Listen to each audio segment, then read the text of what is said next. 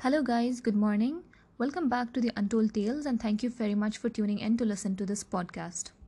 In today's podcast, I'm going to introduce you to one of the most eminent personalities in the field of Unani medicine and how his constant efforts and diligence had kept this traditional medicine alive in an era where the Britishers had a deep rooted impact on the Indian cultures and their societies.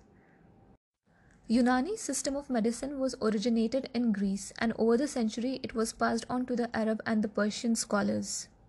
This system was earlier known as Galenics and later became to be known as Unani Tib. The word Unani being the Arabic word for Greek and Tib is an Arabic word for medicine. And hence the Unani medicine got its name.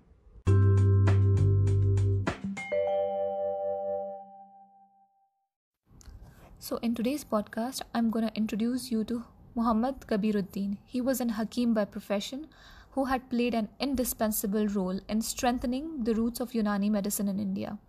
He was an illustrious man of letters and a physician of Unani medicine who translated more than 50 Arabic and Persian language Unani medical textbooks in Urdu so that these books could be readily accessible and be within the reach of the people in the Indian subcontinent.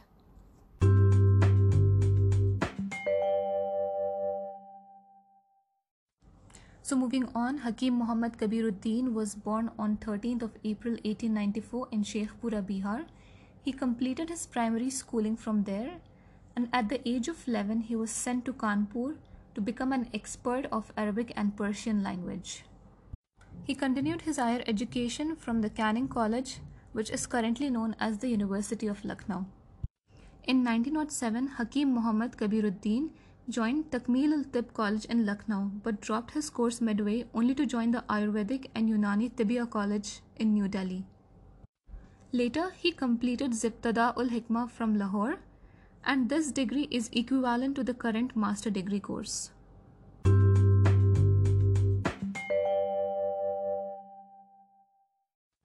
Hakeem Mohammad Kabirudd didn't stop here. He just moved on and continued his higher education in Arabic and Persian language from Madrasa Nomania in Lahore.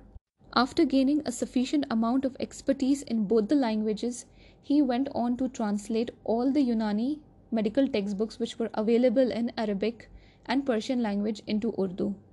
Because he realized that the education of Unani medicine through Arabic and Persian medium could no longer sustain and felt the need to convert the Unani textbooks in Urdu language.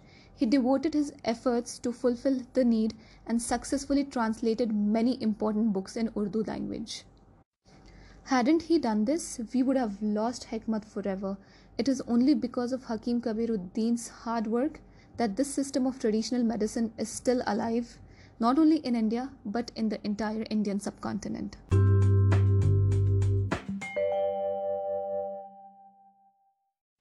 Hakeem Kabirudd had some major achievements and contribution in this field.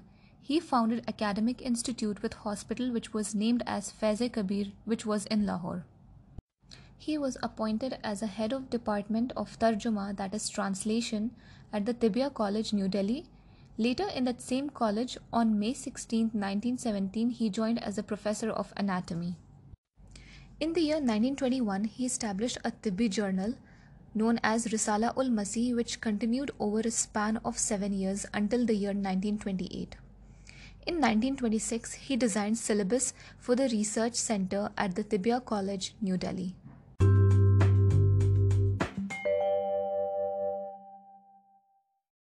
Hakeem Mohammad Kabirudd was also appointed as the member of board for the staff selection for the Government Tibbi College and Hospital in Patna, Bihar.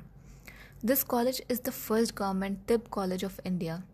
Currently, the central library of this government college is named after him as Hakeem Kabiruddin Central Library.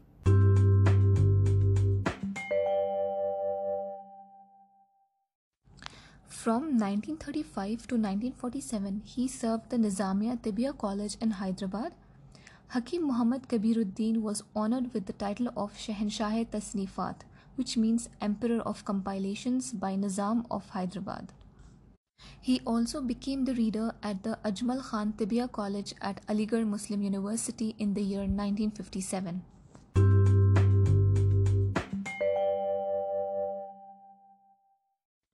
Hakeem Mohammad Kabirudd died on 9th of January 1976 on a blessed day of Friday at the age of 82. The efforts of this eminent individual was recognized by the current Indian government, and in 2019 they released a commemorative stamp to celebrate his unsung legacy in the field of traditional Indian medicine.